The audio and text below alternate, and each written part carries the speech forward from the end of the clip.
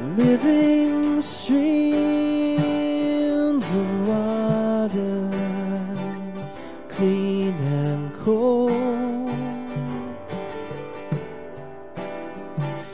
living streams of water wash away my own, living streams. Hi, this is Pastor Greg Rubel of Living Streams Community Church in McCordsville, Indiana. We want to thank you for your interest in God's Word and this message. We pray that God puts it into your heart. Streams of water wash away my own.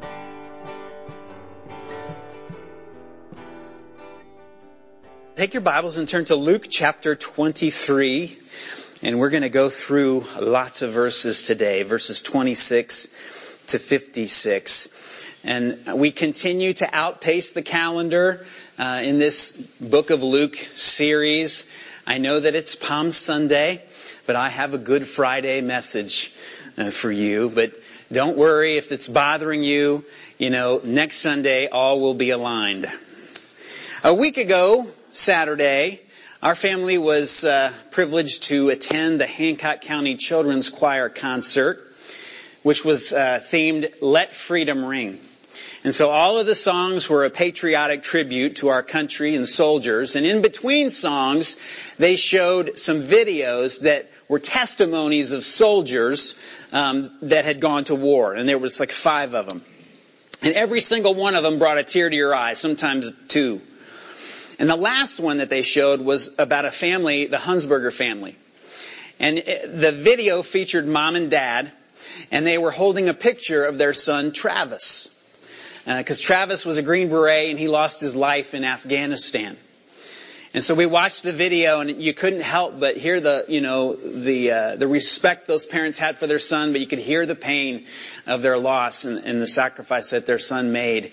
And at the end of the concert, I mean, there was no mercy. They brought the Hunsberger family out on the stage with the picture of their son. And so we all stood up, and we applauded.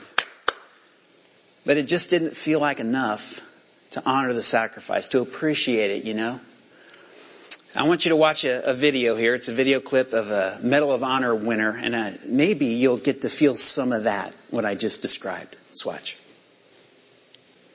See what I'm talking about? I mean, when you connect the dots between Sergeant Atkins giving his life for the freedoms that we are enjoying every single day, it doesn't take very long for you to feel something in you that wants to appreciate that to the fullest extent of the word. And I'm not just talking about, going up to servicemen and thanking them for their service. I'm talking about living in light of the fact that our freedoms have been paid for by the lives of soldiers almost for the entire history of our country. And we should live in light of that. How now shall we live? So today, we are soaking in the greatest sacrifice that was ever made so that people could live. And I've been praying all week long that we would be able to fully appreciate what Jesus has gone through for us. The cross is such a constant symbol for us. It's something we know all about. It's always there. It always means so much to us, and we don't want to overlook it. We want to appreciate it to the fullest extent of the word. So we're going to start by reading Luke 23, 26 to 31.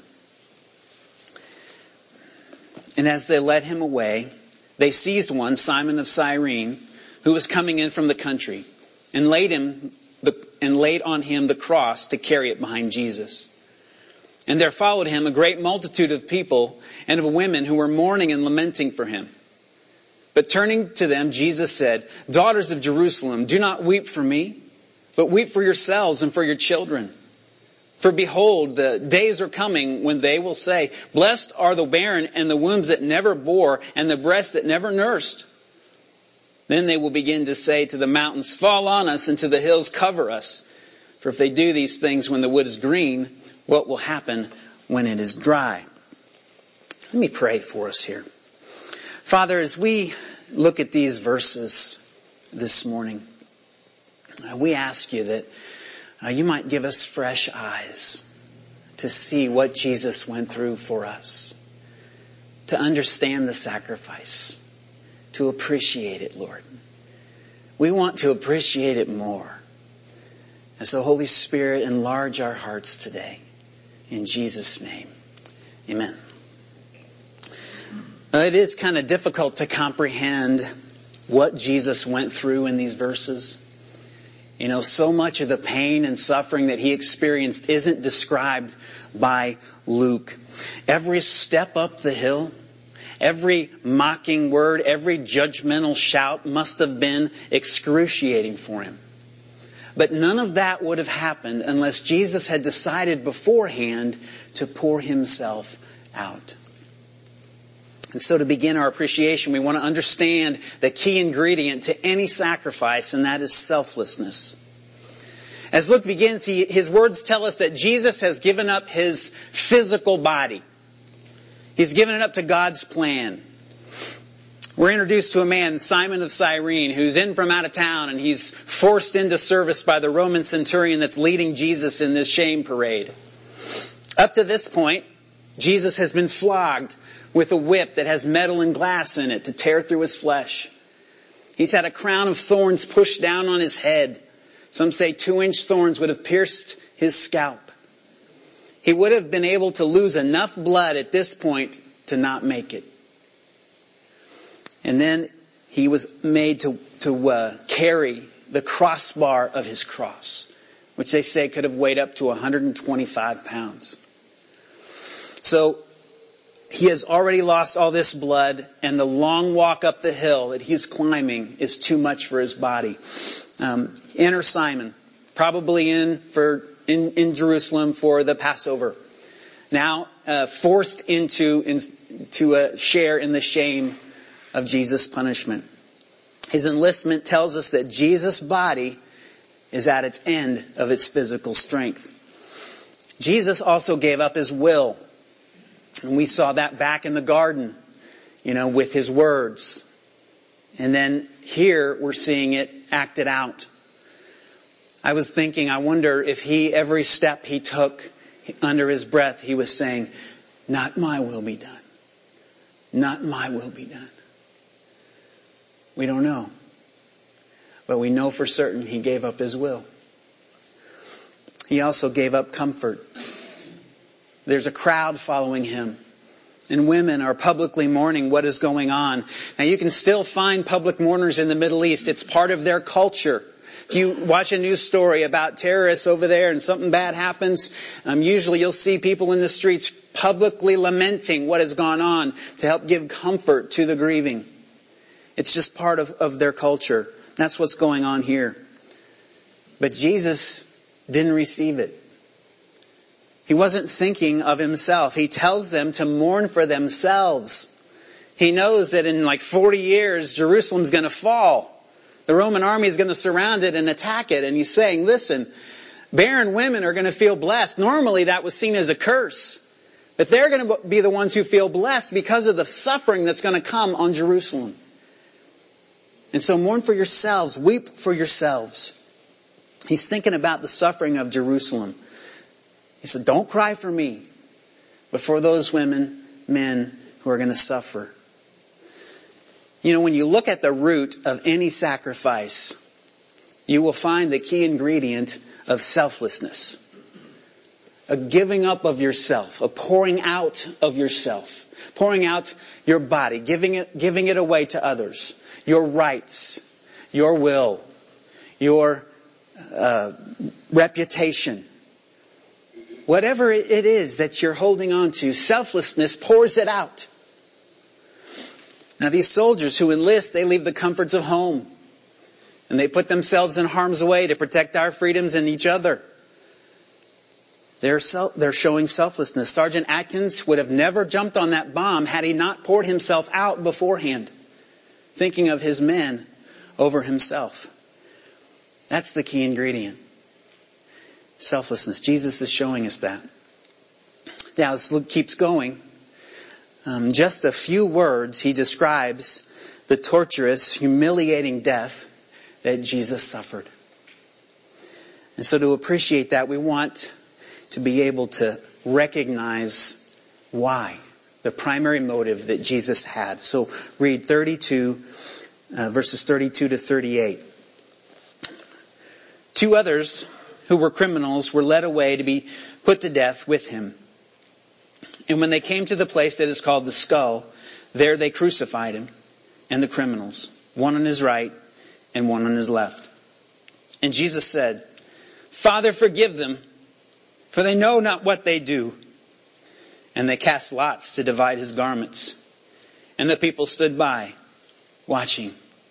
But the ruler scoffed at him, saying, "He saved others, let him save himself, if he is the Christ of God, his chosen one." The soldiers also mocked him, coming up and offering him sour wine and saying, "If you're the king of the Jews, save yourself." There was also an inscription over him, "This is the King of the Jews." So up to now, we haven't really, no one else has been mentioned in this parade that Jesus is in. It's all been him going up the hill to this place outside of Jerusalem's walls, known as the Skull, or Golgotha, or Calvary. All of those mean the same thing. So when they get to the top, that's when we're told that two others are also with Jesus, two criminals. And Luke says Jesus is crucified between them.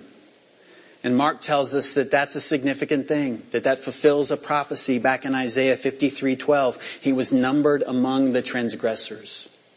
And so that tells us something, that everything that is happening to Jesus, God has planned it. He's working God's plan. Here is one physician's account of what it must have been like for Jesus. The centurion, anxious to get on with the crucifixion, selects a stalwart North African onlooker, Simon of Cyrene, to carry the cross. Jesus follows, still bleeding and sweating the cold, clammy sweat of shock, until the 650-yard journey from the fortress to Golgotha is finally completed. Jesus is offered wine mixed with myrrh, a mild pain-killing mixture. He refuses to drink. Simon is ordered to place the crossbar on the ground, and Jesus is quickly thrown down with his shoulders against the wood. A soldier feels for the depression at the front of the wrist. He drives a heavy square wrought iron nail about 5 or 6 inches in length through the wrist and deep into the wood. Quickly he moves to the other side and repeats the action, being careful not to pull the arms too tightly. The crossbar is then lifted in place on the top of a wooden post. The left foot is now pressed backward against the right foot, and with both feet extended, toes down, again a nail is driven through the arch of each foot, leaving the knees moderately flexed. Jesus is now crucified. As he slowly sags down with more weight on the nails in the wrists, excruciating pain shoots along his fingers and up the arms to explode in the brain. The nails in the wrists are putting pressure on the median nerves. As he pushes himself upward to avoid this stretching torment, he places his full weight on the nails through his feet. Again, there is searing agony of the nail tearing through the nerves between the metatarsal bones of the feet. At this point, as the arms fatigue, great waves of cramps sweep over the muscles, knotting them in deep, relentless, throbbing pain. With these cramps come the inability to push himself upward. Air can be drawn into the lungs, but cannot be exhaled. Jesus fights to raise himself in order to get even one short breath. Finally, carbon dioxide builds up in the lungs and in the bloodstream, and the cramps partially subside. Spasmodically, he is able to push himself upward to exhale and bring in the life-giving oxygen. Jesus experienced hours of limitless pain. Cycles of twisting, joint-rending cramps, intermittent partial asphyxiation, searing pain where the tissue that was torn from his back is moving up and down against the rough timber of the cross. Then another agony begins, a terrible crushing pain in the chest as the pericardium slowly fills with serum and begins to compress the heart and suffocate the victim. Limitless pain. Asphyxiation. Scraping open wounds against rough wood. I mean, just remember, at any moment, Jesus, the Son of God, could have stopped this unimaginable way to die. At any moment, it was in His power to stop it. But He didn't. Instead, He reveals why He stayed there. Now, for Him to be able to speak anything while He is hanging there, He would have had to have pulled Himself up with His arms to be able to exhale and speak. So to say anything while He's hanging there would be excruciatingly painful. What does He say? Father, forgive them, for they know not what they do. See, it's not the nails holding Jesus to the cross. It's His love. His love for God. And His love for you. And His love for me.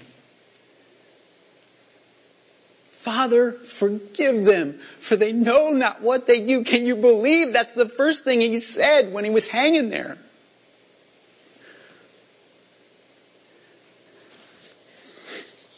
So as He hangs there, He watches His clothes being gambled away. How humiliating would that be? The Jewish leaders made fun of Him. He saved others. Ha! Come on, save yourself if you're the chosen one. His own people. And the soldiers mocking Him. Look, if you're a king, save yourself. They're laughing at Him while Jesus is hanging there, loving them. So to really appreciate what is happening here, we must recognize the love that is holding Jesus to the cross. When it was in His power to save Himself. And He didn't. Now Luke continues and he tells of a brief conversation between the condemned men. It's going to help us connect the justice dots and understand why Jesus is going through this nightmare. Verses 39 to 43. One of the criminals who were hanged railed at Him, saying, "Are you not the Christ? Save yourself and us." But the other rebuked Him, saying, Do you not fear God, since you are under the same sentence of condemnation? And we indeed justly, for we are receiving the due reward of our deeds. But this man has done nothing wrong. And He said, "Jesus, remember me when you come into your kingdom." And He said to him, "Truly I say to you, today you will be with me in paradise." So one of the criminals there is so full of anger and hate that he endures the excruciating pain it would have taken to say something, to complain to Jesus. Hey, come on, if you say you're the King of the Jews, if you say you're the Messiah, save yourself and us. Get me out of this jam. But the other criminal, he chastises him. Don't you respect God even when you're dying? We are receiving the just punishment for our deeds. But this man has done nothing wrong. He is connecting the justice dots. He's getting it. He committed a crime. We don't know what the crime was, but we know he believes that the punishment he's receiving is just. His due reward, he said. When a wrong is done, a person who has done it needs to pay for it in some way to balance the justice scales. So if a person is found guilty in a court of law and the judge says, "You know what, I know you're guilty, I know you killed somebody, but today I'm feeling forgiven and so I'm just going to let you go." What will we say? That's a terrible judge. And the people that were harmed by that crime, there would be no restitution for them, and they'd leave the courthouse and go out to the media and cry injustice, and there'd be a big outcry in our community. See, God could not be a good and perfect and loving God if He did not require justice for the crimes committed against Himself. Now, what are the crimes committed against God? Our sins. Why? Why are our sins an offense to God? I'm little old me, and He's God. Can He get over it? Why do we need justice? Well, when someone commits a crime, the person who was harmed is not the one who holds that other person accountable. Only the state can do that. And so it is the law that judges a person guilty or innocent, not the victim.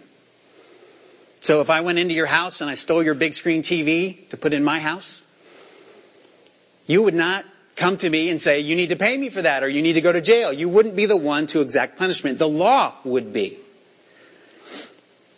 If you rob your neighbor's house, he's not going to come to you and say, hey, you wronged me, fix it. No, it's the higher law that you have broken, and it's what you answer to. In the same way, all moral law comes from God. Every bit of it. And so because we're created in the image of God, His law is stamped on our hearts. When Adam and Eve were in the garden, they ate from that forbidden tree. God said, now they're like us, knowing good and evil. That's knowing what's right and wrong.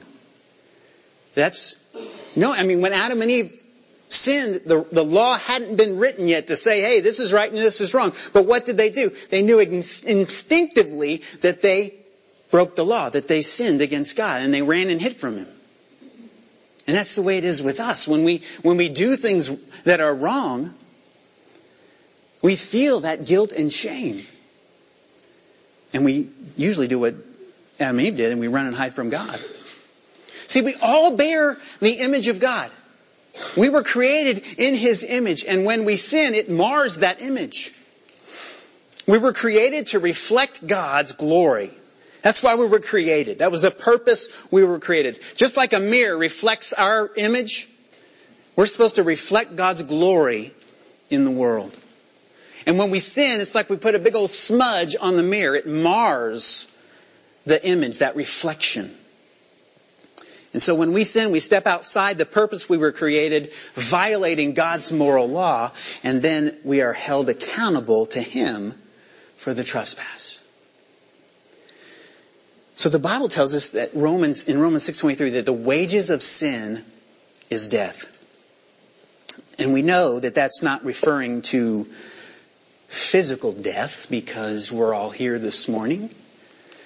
And don't know when your last trespass was, but you might even be able to think of something today that, I shouldn't have said that, or I shouldn't have done that.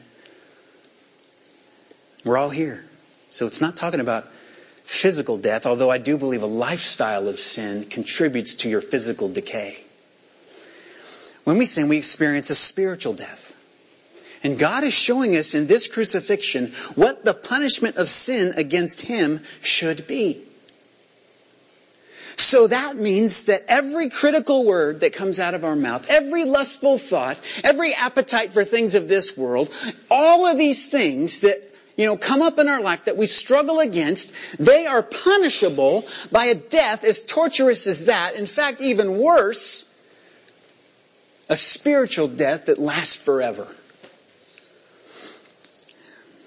Well, that doesn't sound like justice to me. I mean, one critical word and I deserve that? Forever? What kind of justice is that? But see, what we're doing there is we're deciding the punishment of the crime based on the severity of the crime. And that's not how it works. The punishment of the crime is determined by who the crime is committed against. So consider an elementary student. He's in class, and he's having a bad day. He gets mad, goes up, smacks the teacher across the face. What's going to happen to him? He gets sent home. He'd be there for a few days, coming back. Say that same elementary student grows up and he's speeding one day in his car and a police officer pulls him over and he gets out of his car and he goes up and gets mad at the officer and smacks the officer across the face. What's going to happen to him? Well, he's going to get thrown in jail. We know that. Might even get charged with assault and battery, maybe resisting arrest. Well, suppose that guy gets out of jail and he becomes politically active. He shows up at a rally for our president. The Secret Service slip up. This guy's able to rush the president, goes up, smacks the president across the face. Which we all might like to do, but what's going to happen to him?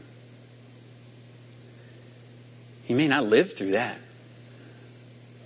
Definitely going to jail for a really long time. What's going on here?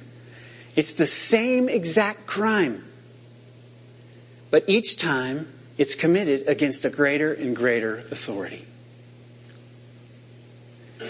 See, our crimes are committed against the highest spiritual, eternal authority that there is. And that's why our sins deserve this kind of death, an eternal spiritual death. So to fully appreciate what is happening here, we have to connect the justice dots. See, we belong in this scene, but we don't belong on Jesus' cross. We belong on the criminal's cross. They are the ones receiving the just punishment. And that's what we deserve. We deserve to hang there for our sins. We're guilty like they are. But God showed His love for us in this, that while we were still sinners, Christ Jesus died for us.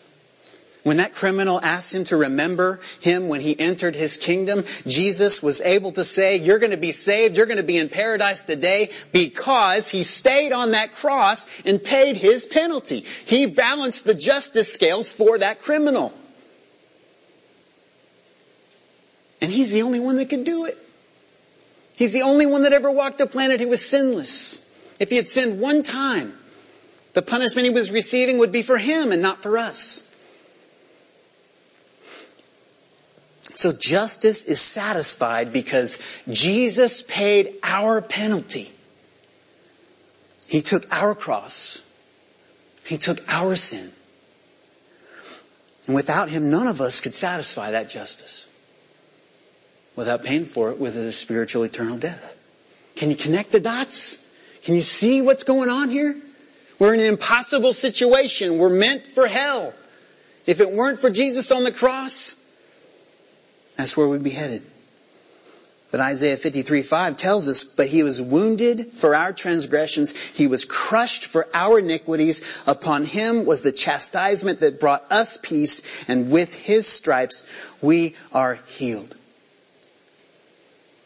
Now, if you don't connect the justice dots, what you're going to do is you're going to live your life like the other criminal. You're going to complain to God and you're going to rail at Jesus and say, hey man, you're God, get me out of this jam. And you'll perish. You won't be recognizing that what He did on that cross was for you to balance the scales of justice. So we need to say, to fully appreciate, we need to say, that was my cross. Those were my nails. That was my shame. But by His wounds, I am healed.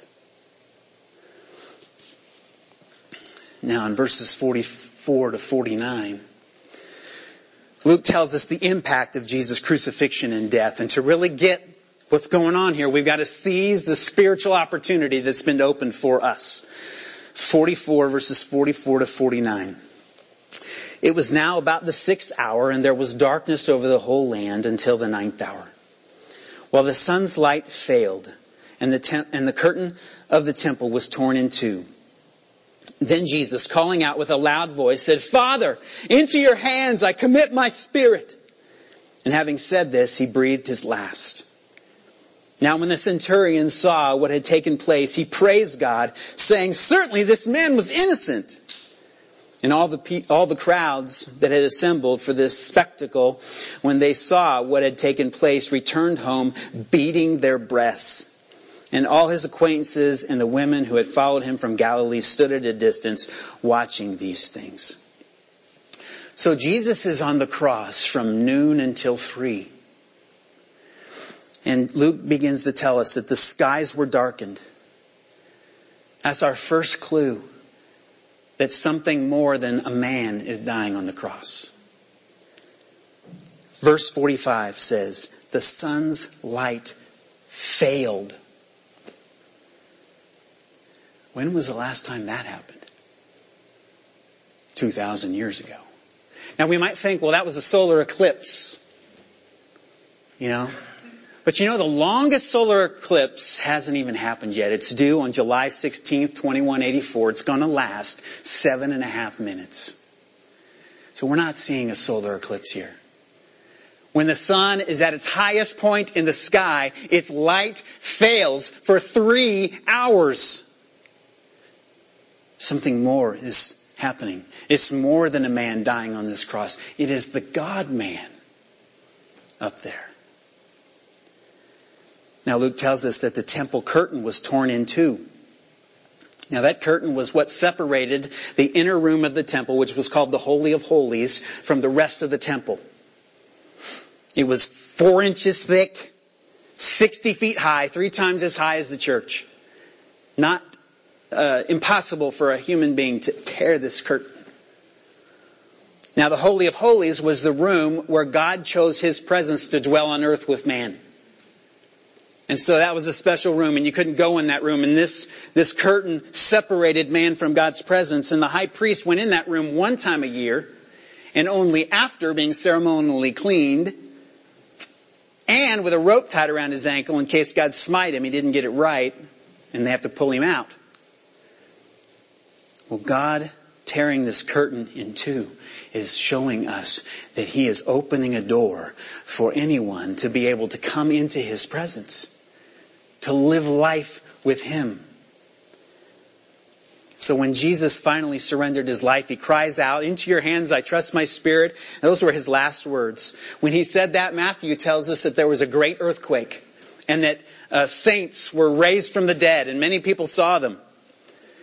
And so God's Spirit is working and reacting and responding to what Jesus is to His death. He's causing the earth to groan and to give up her dead.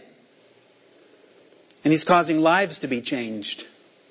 Luke mentions the centurion who was there at the crucifixion, that he responded in faith. A pagan. He starts praising God and exclaiming, "Certainly this was an innocent man." In Matthew, he includes what he was praising. Surely this was the Son of God. Only the Spirit of God working in him could cause him to see that and believe it. Can you see it? Can you see? Jesus has given us an incredible spiritual opportunity. This was more than a man pouring himself out because of love. It was more than someone taking someone else's punishment. This was God Himself opening the way back for people to come back to Him. And when we trust in Christ for the forgiveness of our sins, listen, they're no longer counted against you. They are removed from you as far as the east is from the west. How far is that? And God forgets them. Because when Jesus died, He said, "It is finished." There's nothing more to do except believe. So Jesus' death provides for us eternal life. Eternal life isn't something you receive when you die. It's something you receive when you believe. John chapter 17, verse 1 or verse 3, Jesus said in his prayer, "This is eternal life, that they know you, the only true God, and Jesus Christ, whom you have sent." That's eternal life. Knowing God, knowing Jesus. Do you know Him? Are you taking advantage of this open door into God's presence? Are you doing life with Him, walking with Jesus, talking to Him all day long, trusting Him for the care over your life and to provide? Are you exercising your spiritual gifts in your life for His glory and the growth of the kingdom? Is the Spirit of God bearing fruit through your life of love and joy and peace and patience, kindness, goodness, faithfulness, gentleness, and self-control? Are you experiencing that? Because if you're not, you are wasting your life and Jesus' death.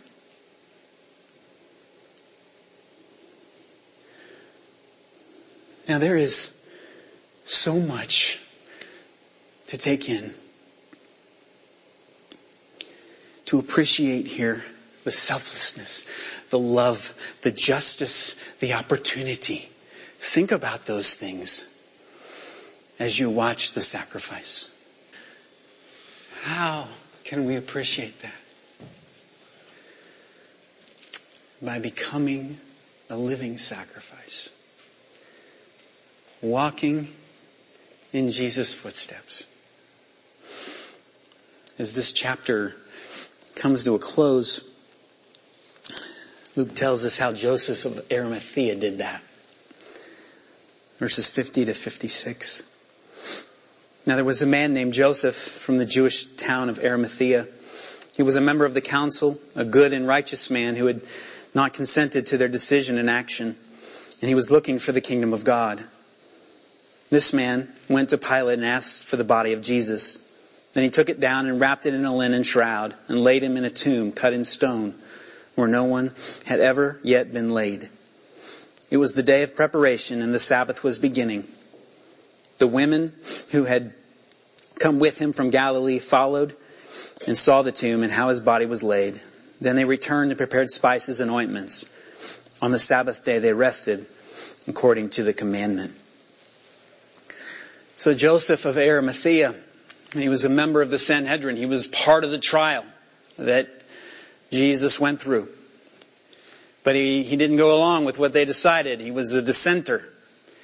He's described here as a good and righteous man who was looking for the kingdom of God. That'd be a great epitaph, wouldn't it? Joseph goes to Pilate, which I imagine took some risk.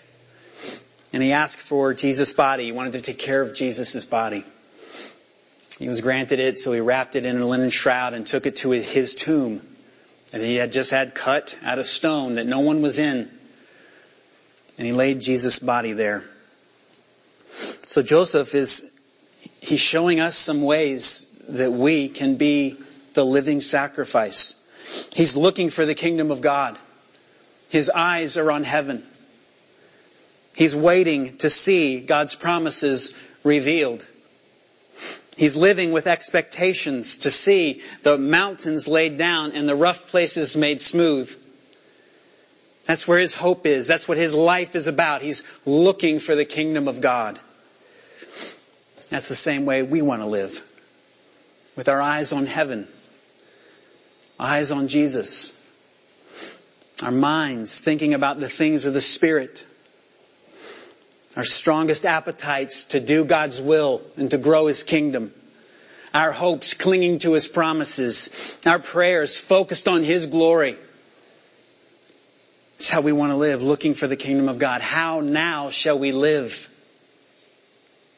since we have seen what was sacrificed for us? Joseph risked. He risked going to Pilate. When was the last time you risked for Jesus? Can you think of it? There's just no way to honor this sacrifice that's been made for us by staying in our comfort zones. There's just no way. Going to church sometimes, showing up at our small group even, enjoying everything. I'm telling you, it's not enough. It's like he's standing there, applauding the soldier. It's not enough. We've got to risk. Think of the multitudes of people out there who woke up to just another day. We have been given this knowledge. God has given it to us. He's poured it in us. We can see a cross. It's not just something we tattoo on our arms and be cool. It means something. What can we risk? Maybe a difficult conversation with someone about Jesus. Can you imagine going up to somebody at your Easter gathering in your family who doesn't go to church, or you're not sure about it? Hey, if you're not sure, ask them if they know Jesus. That is the merciful thing to do. Love them. Risk getting in trouble. Get out of your comfort zone. Now here's a small risk that you can take this week. This is the last Sunday to take Easter invitations. So I want to ask you to take them. Take them all. And just go around your neighborhood and knock on doors and ask, hey, do you have a place to celebrate Easter? I'd like for you to come to church with me next Sunday. Just a small risk, but a great way to do it. I promise you I'll share the gospel. I promise you they'll have a chance to believe. I promise you there'll be an opportunity to go from being dead to being alive. I promise you. Risk something for Him. Take Him. Joseph, he gave up his tomb for Jesus. When was the last time you gave something that you owned to Him for His work, for His kingdom? When was the last time you gave money that you had saved up for something else? When was the last time you gave Him your Saturday when you were looking forward to something else? What you just think, whatever you own, whatever you have.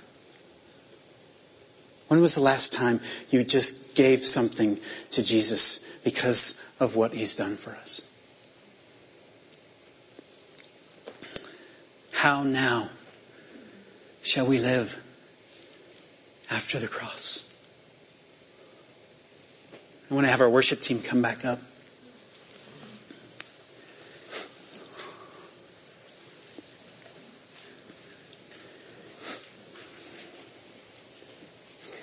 As we talk about just Joseph's actions, there, looking for the kingdom of God. You say, how's that a sacrifice? Well, that phrase, you're so heavenly minded, you're no earthly good. That's your reputation. Risking for Jesus, giving to Jesus. When you start talking about being a living sacrifice, it doesn't sound very appealing. But when you look deeply into the cross and you see what Jesus has gone through, how can we not do it? I guarantee you that it will hurt. Listen, if it doesn't hurt, whatever you give, if it doesn't hurt, it's not a sacrifice. And I'm here to tell you, it is not enough for what has been given for us. How now shall we live? How now? I got a memory verse for you. Galatians 2:20. I have been crucified with Christ, and therefore I no longer live. It is Jesus Christ who now lives in me. The life I live in the body, I live by faith in the Son of God, who loved me and gave Himself for me. That's how we should live. after the cross. Let's stand.